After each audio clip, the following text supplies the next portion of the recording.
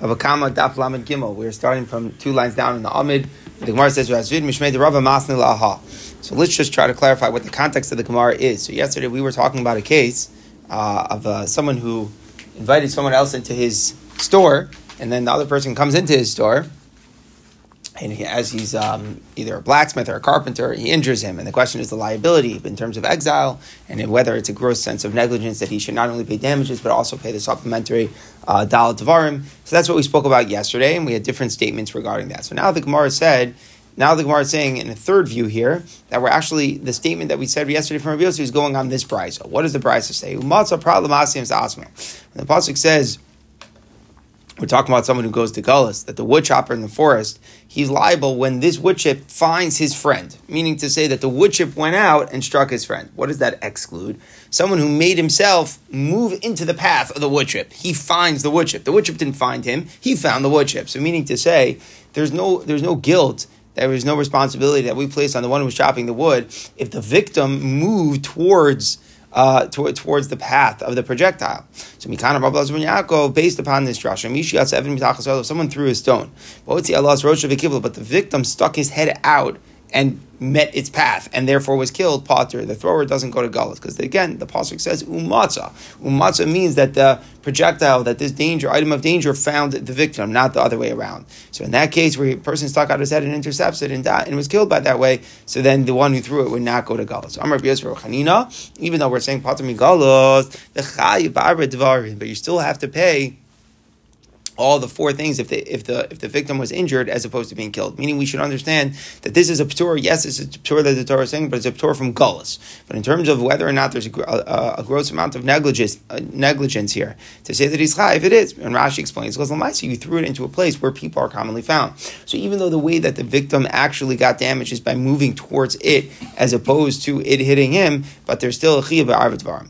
So the Gemara says, "Man, the masni law, aha, kol shekena kamai." So the one who taught it about this brisa about the stone certainly holds that it applies in the first brisa of the carpenter. Meaning, if you're going to tell me that the guy who threw the stone is very negligent, has to pay dal dvarim, even though he Bachlal didn't know that there was someone there that he was throwing out, he was just negligent for throwing it there, then certainly the carpenter who invited someone in and was aware that the victim was there, certainly you should be very negligent and check before he left. Remember that's what we came out yesterday was the case, that you knew he was there, but then you kind of just assumed he was gone, and you told him to leave, but he really was still there. So certainly that's going to be more negligent. The one who taught it on the first brisa, he'll say only in that case you pay the dollar dvarim. And regarding this case of the stone that was intercepted by the victim, you're totally free. Why are you totally free? Because, how can you tell me I'm negligent when this guy stuck his head out and he was the one who intercepted it? So in this view, we would say no, actually you wouldn't pay Daled Dvarim. Now there's a machlokas in the Rishonim, it doesn't mean you're puzzled from Daled Dvarim, but you still have to pay the basic nezek, or do we say no, that the Gemara's Patel Gamri means completely free of any liability, even nezek, and we totally pin everything on the guy who stuck his head out. So at the end of the day, there's machlokas if you're paying damages in the case where the guy stuck his head out after you threw the stone. So certainly you were negligent, but the way that it happened here is he stuck his head out. All right, a similar case here with the carpenter. Let's say workers come into the employer's house. So that's always a very interesting question. Do you have a right to just walk into your boss's office, right? That's basically what we're going to be learning now. So the workers just show up in the house, and they have a valid reason why they're there. They want to claim their wages. But why they're on those premises, the ox that is owned by their employer gores them. Or maybe they get bitten by the dog. From Mason, one of the workers dies. Potter. The employer is Potter. Potter from what? From paying kofar. Usually if an animal is in wood and it kills a person, so you pay kofar. But here, the worker didn't have the right to be on the premises. So therefore, the owner doesn't have to pay kofar. Other people say, no, the workers have the right to enter and claim their wages, so therefore it is incumbent upon the employer to protect them from his animals. If he didn't do it, he would pay kofar. So dispute. What's the case? Let's figure out the analysis here. If this guy is always around town, meaning he doesn't hide out, he's not a recluse, you find him all over the place, they can readily approach him elsewhere. So what's the reason for the chachamim? Under those circumstances, certainly they have no right to come in. Just because you're asking for your wages, ask it elsewhere. And if he's found that he's only at home, he's one of those people who stay at home a lot. By time of Tanakama, what's the reason for the Tanakama? So they should have permission. They have a right to claim their wages. So the Gemara explains, right in the middle. He he's often but not commonly found in the city. So you could find it but not in a common way. So they came, this is the case. The Gemara doesn't stop there. It's very interesting to me. The Gemara could have just said, sometimes you find him, sometimes you don't. No. The Gemara made more. We got more complexity in the Ukimta. The workers came to his house, and they called out to him, and he said yes. In other words, they wanted to know, can we come in? Or are you home? He said yes. Marsavar in ul tam ashma. So one opinion says yes means come in. That's what he responded to. It's considered with permission that they're there, and therefore certainly he has to guard his animal. Marsavar in kumadach mashma. You asked if I'm here. I'm here, but it implies stay where you are. So very interesting. The Gemara is trying to put both of these elements together. The employer is often but not commonly found in the city, and also the worker was told yes at the door. So it's very interesting. This whole yes business about what does the yes mean? Does it mean come in, or does it mean yes I'm home but I'm coming? So it seems that it's relative to the type of employer that it is. Let's say it's an employer that's commonly found in the city, where the worker should expect him out of the house. So then saying yes at the door certainly means stay where you are. And if it would be someone who never leaves his home and he says yes, then certainly would imply come in. It's only for someone who's in the middle, then that's where the yes is ambiguous. So the Gemara is putting both of those factors together. Says the Gemara, we think that we have a proof from the Baraisa that it's like the opinion stay where you are. The time of Polish necklace as well as if the worker comes in to claim his wages from the employer, gets hurt by the ox or the dog, the employer is not liable even though he came in with permission. So now the Gemara develops the proof, because on my potter, why shouldn't you be chayiv to pay kofar if he entered with permission? What's the pshat? It says nichnas b'rishus. So what does it mean? What the Brisa meant that there was rishus, it means the worker was at the door and the employer said yes. That the permission means I'm coming out to you. It doesn't mean come inside right here, and you don't pay kofar. And the pshat is with permission means that the worker thinks that he has permission to enter. That's the point that we're saying. So that's a proof that a lot of times when the worker thinks he has permission to enter, but he's not actually, so then the employer is going to be pater. All right, so the Mishnah, what happens if two oxen, they get in a fight one with another? And just to clarify, it's not like one was the clear attacker. It's not like one was just in defense. Two oxen got in a fight, and they're both tamim. So acts of Karen over here. So what halach is that Karen pays chatzin nezek. So Mishamed Moser chatzin nezek. They pay whatever the excess is, the half damages, meaning you evaluate that damage to both oxen. So if they're equal in values, and then obviously what happens is it just cancels out. No one pays anything. But if the damage of one is more than the other, so then you're going to pay half of the difference. That's the basic idea here. Okay. Continues the Mishnah that this is true from Wad. You pay the difference in full damages. So just to give examples here. If you have one animal that got 40 zuz worth of damage and another one got 100 zuz worth of damage, so that's 60 amount that's different in the discrepancy of the damages. So if it would be a muad, so you would pay the full 60. But if it would be two taman where that happened to, then you would only pay 30. Okay, echad tam ve'echad muad. What if one animal was tam and the other was muad? So then it depends. Muad betam, if the point was that the muad did more damage than the tam did to the muad, so now the muad owner is paying, so the mishabam was nezek shalom, so he pays the difference in full damages. Whereas tam muad, if the tam did more damage to the muad one, then mishabam was chatzin nezek, so he's paying for the excess only in half damages. You could have the same thing if two human beings get in a fight with one another. So they each do damage to each other. So what's the halacha? So again, if it's perfectly the same amount, so then it will cancel out. But if one inflicted more damage than the other, so mishaman bamos or nezek shalom, you pay for the excess in full damages. What if a person and a muad animal got in a fight, right? So the muad ox and the person were fighting with one another. So if the person did more damage to the muad, or if the muad did more damage to the person, whichever way. So here it's two parties who pay nezek shalom, misham b'moser, nezek shalom.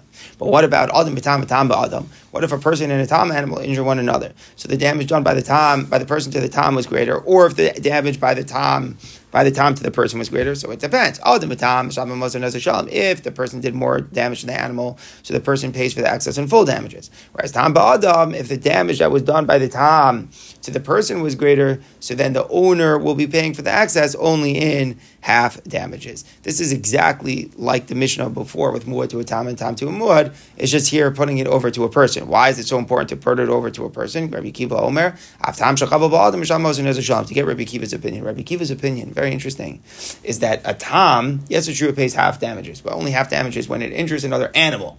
But when a tam injures a person, Rabbi Akiva's shita is, we're going to see what his source is, that the owner pays nezek shalom. Even though it's a tam, when it injures a person, you pay nezek shalom. So therefore, in his view, it won't make a difference whether the tam inflicted more damage in the person or the person inflicted more damage in the tam. Either way, whatever party has the excess is going to be paying in full damages. Now the Gemara is just going to develop that point of contention about whether a tam injures a person if you pay chatzi nezek or a nezek shalom. Tana Rabbanan, it says in the Brayso Kamishpat Hazeh, Ye Aseh Lo. So this is it's at the after it talks about the whole parsha of what an ox will do, how you pay chetzi nezek, but if it's more than 3 times, then you pay nezek shalem. And then you talk about kofer yushasa love. The pasuk says where it kills a person, what happens? And then the very end, after all that, when it cores a boy or a girl, it's the same judgment. So what do we mean to say? So it's what are we comparing? It's the same judgment. So we're saying just as the law is for an ox that damages an ox, so too is the law for an ox that damages a person. So that's the drasha.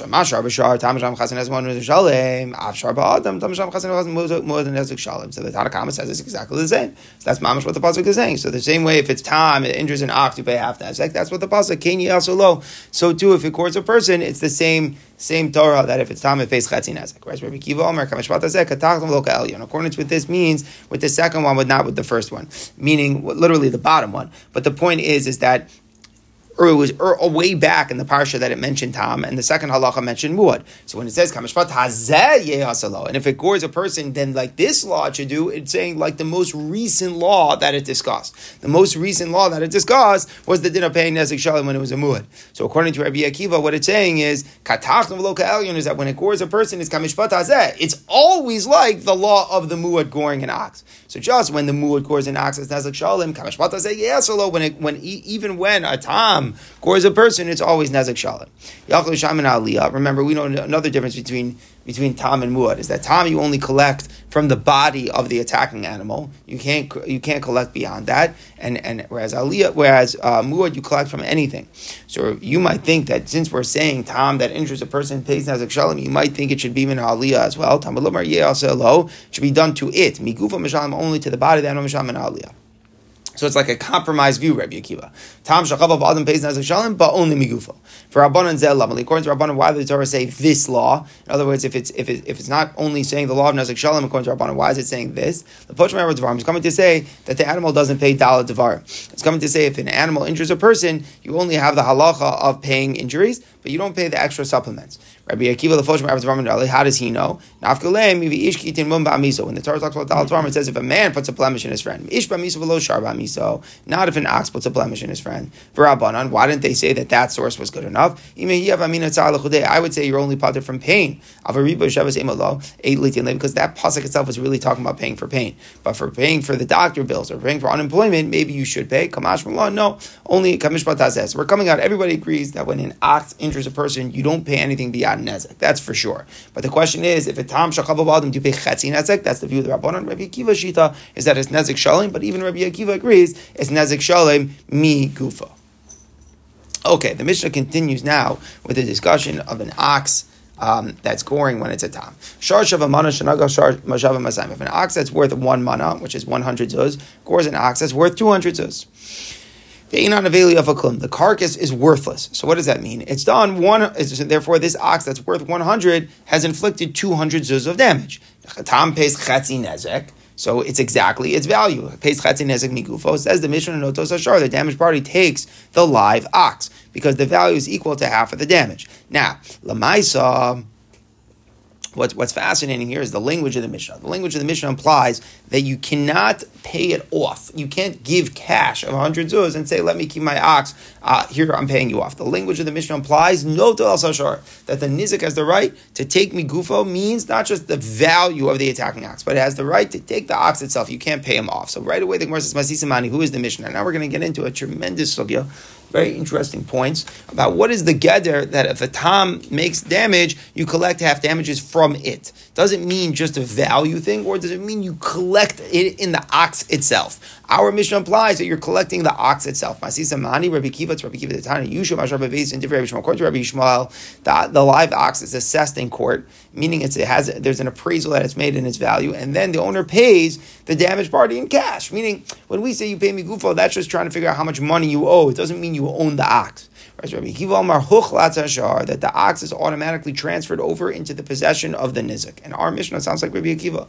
The vart is when you're a nizik, if an ox gored your ox, so you automatically become the owner of the goring ox. But Michael Mifli, what's the root of the issue? Rabbi Yishmael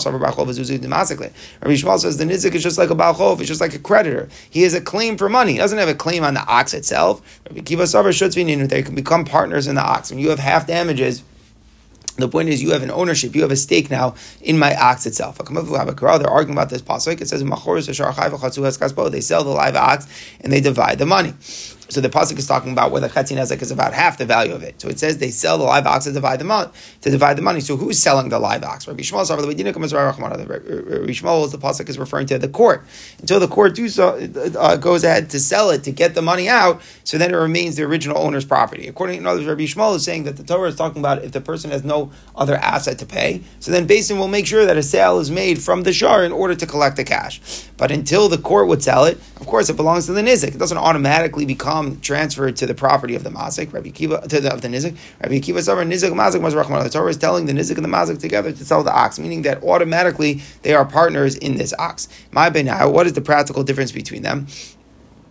So it's interesting. What do you mean? What's the difference? The difference between them is whether you can pay cash or if you have to let the nizik take the live ox. But the Gemara wants to know even other differences. The difference will be if the nizik consecrates it to the Beis Hamikdash. According to Rabbi Shmuel, it's not consecrated because the nizik doesn't own it. Right? He doesn't own it. He just has a right to cash. Whereas according to Rabbi Shmuel, it's consecrated because he holds that automatic. According to Rabbi Akiva, it would become hokdash because he holds that the nizik automatically owns a part of the ox. Says the Gemara, Rav Nachman, Machor Mazik Rabbi Shmuel Mau. Now we get some lumdisha points here.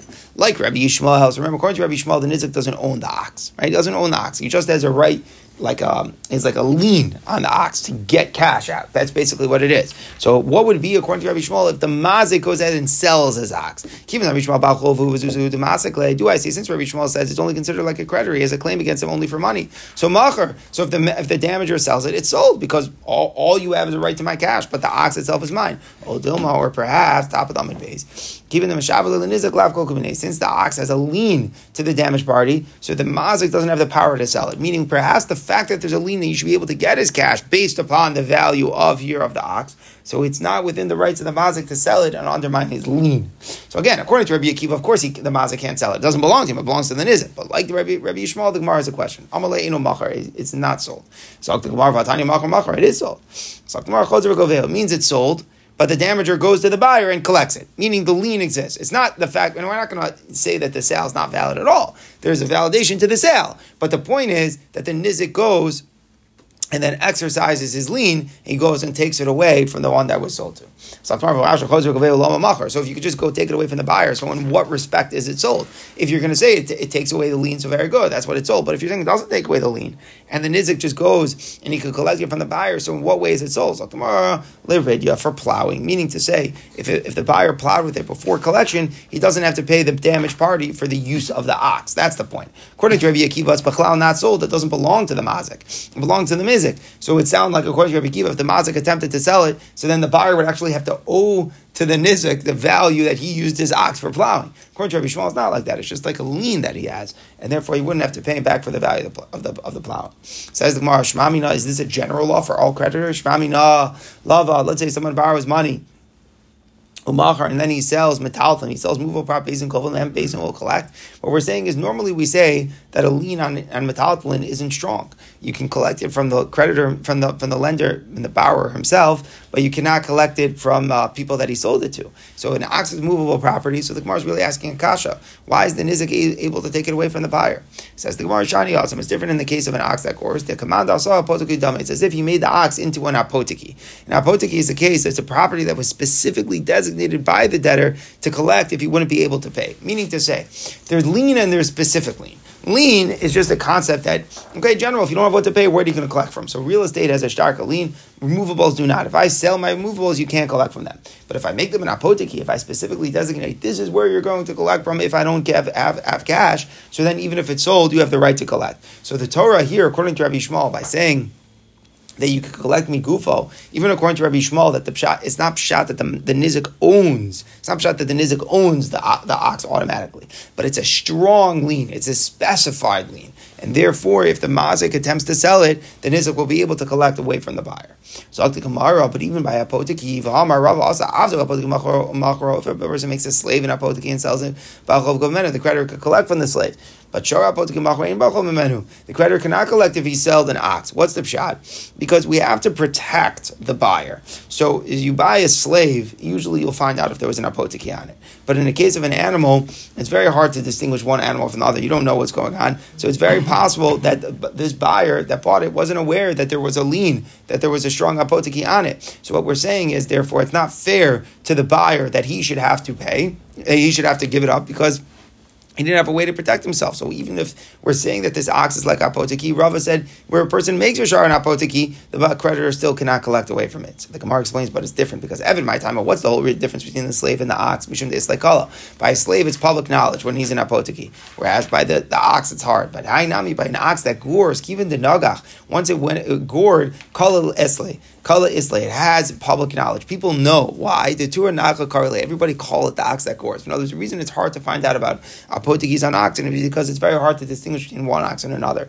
But the ox that gored around town, everybody knows about that ox. Everybody talks about it, everybody refers to it, everybody knows it. So therefore, presumably, the buyer could protect himself, and therefore, since the Torah made it like an apotiki, well then, according to Rabbi Yishmael, despite the fact that the nizik doesn't own that ox, he has the right to take it away from the buyer. So we're saying that even according to Rabbi Yishmael, it's no ordinary lien. According to Rabbi Akiva, it's mamish, the property of the nizik right away. Even according to Rabbi Yishmael, that it's not, but it's a super strong lien that he has on that ox.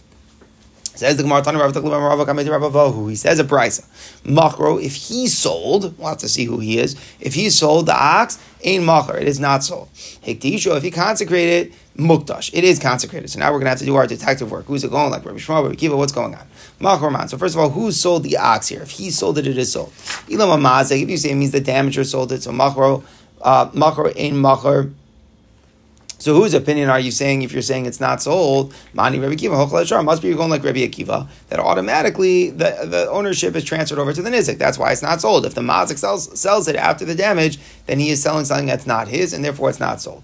But what's the next line? You say Kedusha Mukdash. If he consecrates it, it's Hukdash. So that's not like Rabbi Akiva. If Rabbi Akiva doesn't belong to him, that's Rabbi Yishmael. So what that line is only going to Rabbi Yishmael. Damar Yishim Ashar Bebeis. The first, the ox has to be assessed in court, but until then it's the property of the mazik. So then the Brisa's rulings are contradictory. Meaning if the mazik to sell or the mazik to be makdish, both of them depend. If you go like Rabbi Yishmael or Rabbi Akiva. So what's the makom for the Brisa to split and say if he sold it, it is not sold, but if he consecrated it, it is consecrated? Do you hold like Rabbi Akiva or do you hold like Rabbi Yishmael? Ella nizik. You have to say the Brisa means the damaged party sold it, but you could have the same question. What do you mean it's sold? It's not sold. Machor and machor. If the nizik sold it, must be going like Rabbi Yishmael. It doesn't become his right away. So if he's selling something that's not his. But if Tisha Mukdash Ashlan Rabbi Akiva. But then you say if you consecrate, it's consecrated. That's going like Rabbi Akiva. So however you go, it's not going like anyone. In other words, we should say that according to Rabbi Akiva, the nizik should have a right both to sell and to be makdish, but the mazik shouldn't have an ability to sell or be makdish. And according to Rabbi Yishmael, it should be just the opposite. The mazik should have an ability to either sell and be makdish, and the nizik should not. But who is the author here in the Brisa that's saying if you sell it, it is not sold, but if you're makdish it is? So the Gemara explains all the mazik divrei. It could be that it was the mazik that sold it. And actually, the Brisa is going like everybody, but they're limited. What does it mean? What's going on? Machar, if you sell it, it is not sold. For sure, according to Rabbi Akiva, that's good, right? Because it doesn't belong to the mazik. But I feel Rabbi Yishmael, the Brisa was right when it said it's not sold. Why? In a limited sense, it's not sold. Meaning to say, that the ox is under lien to the damaged property. So although the sale went through, the nizik can collect it away from the buyer. That's what we mean when we say it was not sold. Typically, a creditor cannot necessarily take a metathlon from the buyer. But here, since as we spoke out, it's like a strong lien, so therefore it is not sold in the sense that the nizik can always collect it away from the buyer. So that line, it's a true statement according to everybody. According to Rabbi Akiva, in an absolute sense, it is not sold. It's pashut, not the mazik property. And according to Rabbi Yishmael, it's not sold in the sense that the nizik can take it away from the buyer. Hektisho muktish, and this that we said if he consecrated it is huktish. So like Rabbi Yishmael, that's Gavaldik. It belongs to the Mazik, so it's Hukdash. But Afilu Rabbi Akiva is true even according to Rabbi Akiva. Why? L'chayra, he was makdish something that's not his. It's nothing to be chal. There are times where we say that if a person is makdish something that he can't, if let's say there was a strong lien on it or something, the halacha is you redeem it for a minimal payment and then you give it to your creditor. Why? Because you don't want people to say heklish can go out without redemption. In other words, if you are makdish something that's technically not yours, but people might get confused about it, then the Rabbanan instituted you have to redeem it from it. So that's exactly what we would have here as well. Really, the ox, as soon as it cores, doesn't belong to the mazik anymore. It's automatically transferred over to the nizak, according to Rabbi Akiva. But if he's makdish it and we say it's nothing, people get confused. They say, oh, it must be you can just take something away from makdish without being poded. So we made a gzeira midrabanan that even according to Rabbi Akiva, in a limited sense, hukdash mukdash, that you have to give a minimal payment to akdish before taking it away. But really, me'ikra it didn't go through. So we've explained the brayso in a way it actually fits like everybody by explaining the brayso in limited sense here. Tanarabanan, Shar Tam Shezik, an ox which was Tam that damaged. Achlam Amad Badin, before the owner stood for judgment, meaning before it was taken to court, Machor. If he sold it, it is sold. Hiktisho, if he was Makdish it, Hukdash, it is consecrated. Shachatav Nasana Batana, if he slaughtered it, he gave it away as a gift. Masha also Yase, everything that he's done is done. The Gemara is going to explain, but it seems pretty clear that we're following Rabbi Yishmael, because according to Rabbi Akiva, that damager cannot sell the ox at all before he stands for a judgment. So we're going to assume that the price here is going like Rabbi Yishmael, and that's why we're saying that everything can work, whatever the mazik is selling, hoktash, giving it away, whatever is done is done. Mishamad Badin, after the court already assessed it, and this guy stood in front of the court in judgment, at that point, machar ain't a machar, it cannot be sold. It cannot be sold at all, even for plowing. This is a big chiddush here. Let's try to understand this. We're going like Rabbi Yishmael. Rabbi Yishmael holds that the ox itself is not automatically transferred to the nizik. But Rabbi Yishmael concedes that once Beis Din finds the mazik guilty, at that point the nizik is allowed to confiscate the ox. Automatically is considered his. Very important point. This is another time in the sugya. We're seeing a couple times that even like Rabbi Yishmael, that it's only just a security for him to collect. It's like a lien, but it's no ordinary lien. We saw it before. It's like an apoteki you take away from the buyer. But now we're seeing another point. Once the damage is assessed in the court and the court finds the mazik liable, at that point, it sounds like even Rabbi Yishmael agrees that the ox itself becomes the property of the nizik. So therefore, at that point, if he sold it, it wouldn't be sold at all. Hektish and Mukdash, if he consecrated it wouldn't be consecrated. He wouldn't even have to give any like hektish, any payment for its redemption, anything. Okay. He slaughters gives away as a gift. It's nothing. If creditors of the mazik go before the nizik and they collected for payment for their own debts, meaning there were other balichovas that he owed. So if they went and they took it instead of the nizik taking it, and it doesn't make a difference if the debt was before the damage or if the damage was before the debt. Either way, they haven't done anything. Meaning the ox has to go to the nizik, not to them. Because the damage is paid only from the ox's body. That the Gemara will explain, because we're saying a very hard halacha. Even if someone owed money before the damage happened, the nizik has the right to take the ox ahead of that guy. That's not fair. You owed me money before he owed you money. So we'll have to understand that. The Gemara will get to that in a minute. The Gemara continues, muad shehezik, what happens by a muad animal that damages? So by a muad animal that damages, there's no real strong lien on the animal itself. You don't pay me gufa. By a muad animal, you just owe money. So Bein Shalom Shaloma did, whether they were stood before a court before judgment or not, in all cases, malchor, if the mazik sells it is sold, the Yishu Mukdash is consecrated, Shalom Nasantana Masav Klum, you could give it away as a gift or slaughter it. Kol Balachovas Big View, and if other creditors collect, Bein Chavash Lochaz Ben Joseph whether the debt were preceded or followed the damage, what they have done is done. They don't have to give the ox back to the nizik. The fishim misham and aliyah, because a muad one only pays from the best of the property, meaning there's no special lien on the live ox. So now the Gemara goes through the analysis of the brayso here. Amar Mar, what did we just say? Machar, after a time gored, before the owner stood for judgment, if the mazik sold it, it's sold. L'ridya, means it's sold even for plowing. Meaning we're going like Rabbi Yishmael. meaning the nizik can collect it away afterwards, as we spoke out, but the sale is valid, and the buyer had it for whatever plowing rights he had in the interim. Hekdishu Magdish we consecrated is consecrated, Mishum Ravo, as we spoke out from Rebbe Avo. It's not necessarily fully consecrated, but there has to be a little bit of redemption. Okay, continues the Gemara. If he slaughtered, he gave it away as a gift. What he has done is done. So we understand. If he gave it away as a gift, it's good.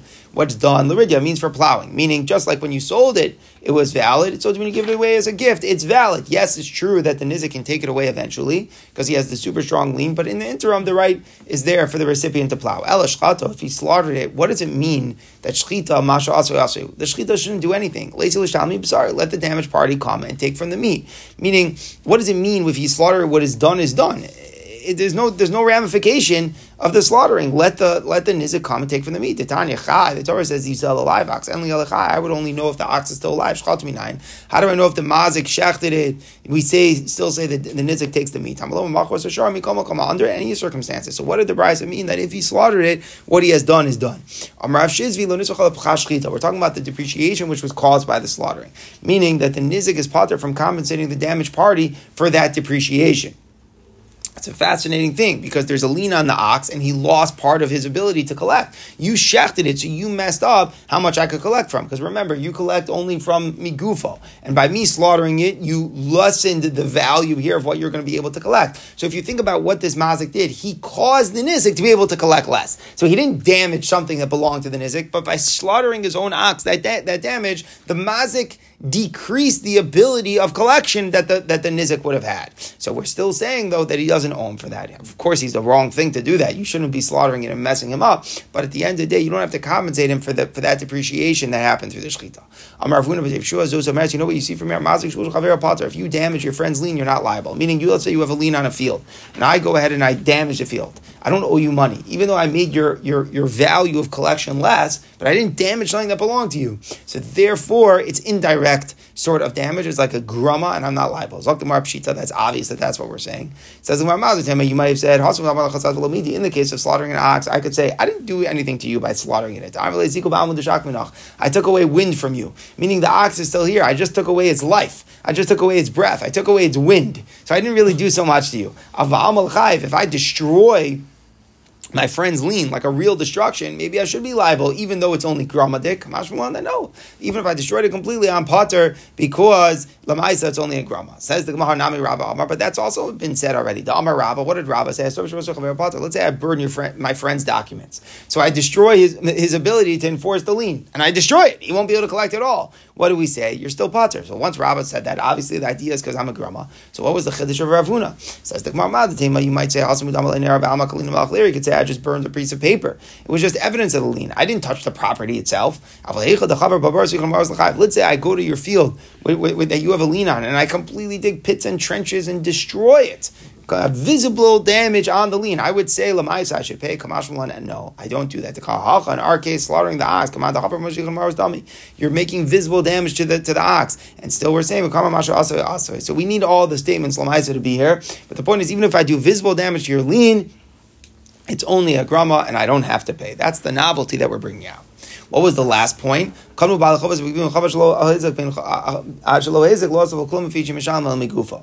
the creditors of the mazik precede the nizik and they take away from the ox, even if their debt was there first, the halacha is that the nizik is the one to get the ox, not them. Meaning the nizik can go to the creditor and say, I'm sorry, I'm taking that ox. You don't have the right to take it for your debt. What's the pshat? If the ox damaged before the debt came along, very good. The lien for the damage would precede the creditor. Therefore, it makes sense the nizik has first dibs on collection from the ox. Where the debt happened before the damage, it's not fair. The lien that the creditor had that came before the nizik's credit. So therefore, why does the creditor who took the ox seemingly very justifiably, he had the first right, so why does he have to forfeit the ox and give it to the nizik? So the Gemara explains here again one more lamdus that brings out how strong the lien is, even according to Rabbi Shmuel. And now the Gemara even points out more. Even if the ox damaged first, the creditor did go first and proceed and take it first. So why would he forfeit it? What happens if there are two creditors and the latter creditor, the one who lent money second, went and collected first? Do I say he has to give it up? No, usually you say, even though your debt came second, but once you made a collection, you made a collection. So Bekitzer, we don't understand ever the Gemara is coming out. We don't ever understand why the creditor would have to give the ox up for the nizik, whether it's first or second. We don't understand. Once the collection is made, let him keep it. Certainly if he came first, but even if he came second, we should let the creditor take it. So the Gemara says, normally you're right. A latter creditor who comes along and collects, once he collects his collect, he doesn't have to forfeit it to an early creditor. Shani hacha. The case of the ox is different. To Amar Le, the nizik says, if the ox had been in your possession before it court, I would have collected by you. Meaning, I have a right to the ox. The high tour, the ox can be the ox that damages me, the one I take it from. Meaning to say, had it been by you and it go to a court, I would have collected from you. So what's the point that the Gemara is saying? The point that the Gemara is saying is, since you only collect migufo, the point is, the lien on the ox is the strongest lien because you're entitled to the ox itself. A regular creditor is entitled to any property, whatever liquid he might have. Me, as a nizuk, my right is direct on the ox and the ox itself. Therefore, my lien is stronger than your lien. So even if you collected first, and you have a right to, because maybe you lent money first, it doesn't make a difference. My lien is stronger than yours, and therefore I have a right to take it away from you. So 3 times in the daf, let's just make a summary. We have Machlokes, Rabbi Shmuel, Rabbi Akiva. According to Rabbi Akiva, as soon as the damage is done, the ox belongs to the nizik. According to Rabbi Shmuel, no, it's only debt. It's only a debt. But there are 3 places we see in the Gemara is no ordinary debt. Number 1, after Bates and Ashley assesses it, at that point, it does become under the ownership of the nizik, even according to Rabbi Shmuel. Number 2, if the mazik sells it to somebody else, the nizik has a right to go and collect it. We don't normally say that such a strong lien on movables. We don't normally say such a thing. And now we're saying number 3 is that even if there was an earlier creditor who took it, we say that the nizik can take it away from him because his lien is just so much stronger since the collection on the ox is only migufo.